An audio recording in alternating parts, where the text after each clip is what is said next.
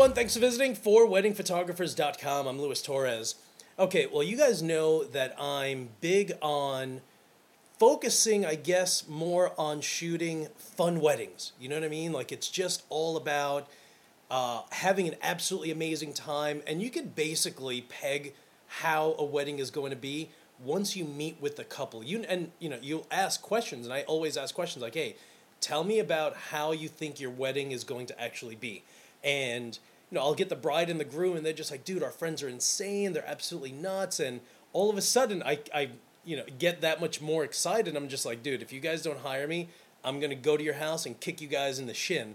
But it's little things like that. I think it's really important. And listen, right off the bat, when you first start, I know that you're hungry and you're just going to book whatever is thrown at you. And I know what that's like, and I've been there. But after a while, start focusing on having weddings that are absolutely fun and insane. And, if you knew me, you'd be like, yeah, dude, there's a reason why Luis only picks crazy, fun, amazing weddings. I'll take a $50,000 wedding over a $300,000 wedding because I know the more expensive wedding is going to be significantly more conservative. It's going to be a little more tame. There's more, it's just a completely different feel.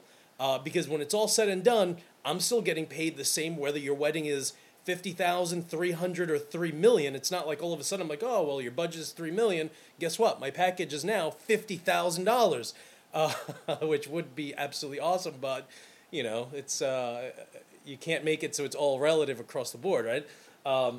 So here I am shooting, 2 weeks ago, I'm shooting Danielle and Scott's wedding at the Appel Inn in New York. And if you go to my blog, you'll actually see their wedding photos. And I just posted a few of them on there. And towards the end of the night, this one couple approached me, and they're just like, hey, we absolutely love how insane you are, how you're just running around taking tons of photos with just a giant smile, and you're bothering everyone, and everyone just loves you, and you're feeding off them, and they're feeding off you.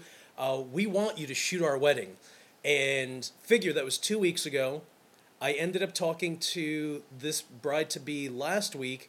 We ended up meeting on Monday, and right there on the spot, actually before she even came, she's like, hey, do me a favor. Can you just have the contract ready because I'll just give you the down payment or the retainer, and I'll just I'll just sign your contract right there on the spot. I love when that happens, and this podcast is, I guess it's more on a few different levels. It's making sure that down the road or at some point you start focusing on you, on making sure that you're having fun. And not only that, it's just understanding that when you're shooting a wedding, there are people there looking at you, wondering if they should bother you, interrupt you, or contact you to shoot their wedding. I mean, think of it. Couples that are getting married have other friends who are dating and are around the corner from getting engaged, or are who were just engaged. So here I am shooting Danielle and Scott's wedding. Here's this couple, and they approach me and ask me about their wedding. Turned out that they just got engaged 2 weeks beforehand. And to give you another perfect example, last week I shot a wedding at Greek Peak Ski Resort in Cortland, New York, and here I am shooting the wedding, and everyone's, I must have had 6, maybe 7 couples whose weddings there were 6 couples who were in attendance whose wedding I had already covered previously, plus this couple, so they were the 7th couple, and one of the bridesmaids is just like, hey, if we, when we get married, which will probably be in the state of Virginia, would you be willing to travel down to shoot our wedding? And I was like, absolutely.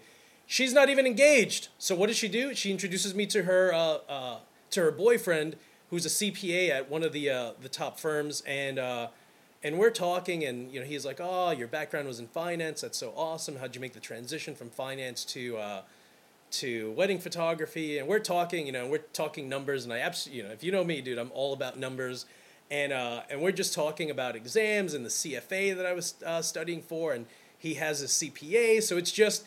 It's numbers geekiness going on, right?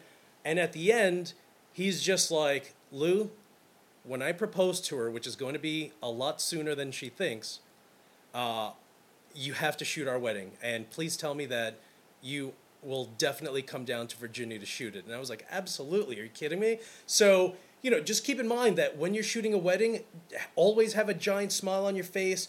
Let your personality shine. Let people see that you are fun and that you are the best person to go ahead and shoot their wedding. And I'm telling you, up until that happens to you a dozen times, what I'm telling you is just sounds crazier than crazy.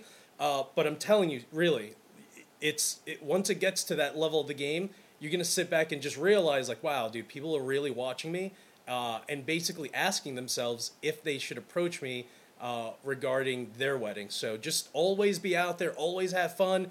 And again, that's the reason why I always focus on trying my best at, meeting with couples and trying to get what the aura of the wedding day is going to be. Because if I think it's going to be fun, then I'm shooting that wedding, period. All right, everyone, you guys are the best. Thank you so much. I will see you guys at WPPI in 2011.